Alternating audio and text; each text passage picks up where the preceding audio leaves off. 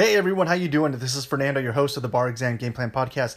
Thanks so much for tuning in to another episode. Today, I wanted to give you another tool focused on memorization. As you progress in your studies, it is incredibly important to be able to memorize information.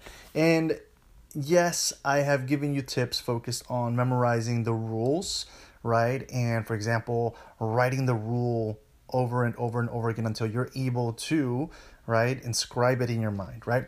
At the same time, it's important that you understand the flow of an overall subject, right? So for example, for contracts, you need to understand kind of how it flows and what are the various different aspects of contracts. Or for wills, what are the different types of, or the from beginning to end, right? How do you create a will?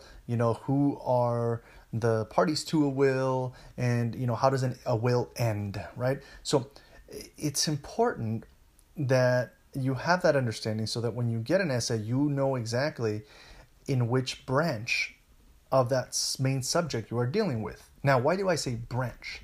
Well, I wanted to give you a tip that I've seen some folks use pretty effectively, and it's called the memory tree.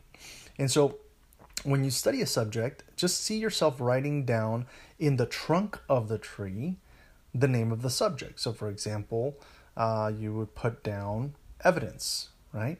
Or civil procedure. And when you move forward in terms of drawing the branches of the tree, just draw them out, right?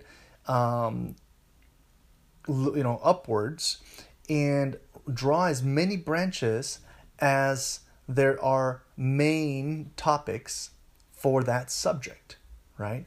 So, for example, one of the main topics for contracts is formation, right? So that would be one of the big trunks. Another main topic is, who are the parties and whether there's any third party beneficiaries. That's another trunk.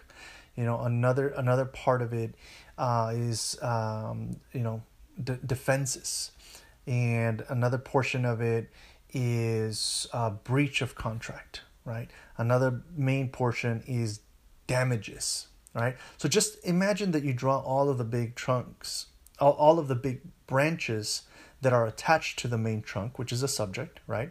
And then you can branch it out a little bit further, right, in relation to the subtopics within the main topics, right?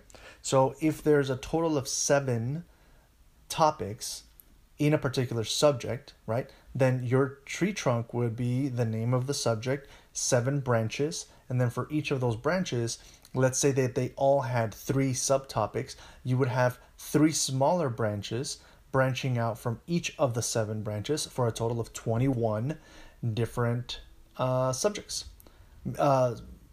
Sub-subjects, right? And so it's a little bit hard to describe it to you, but I hope that you get my drift, right? For the main trunk, it's just the name of the particular area of law. Then the main subjects are the branches, and then if there's any subtopics, then you just draw smaller branches attached to each of those.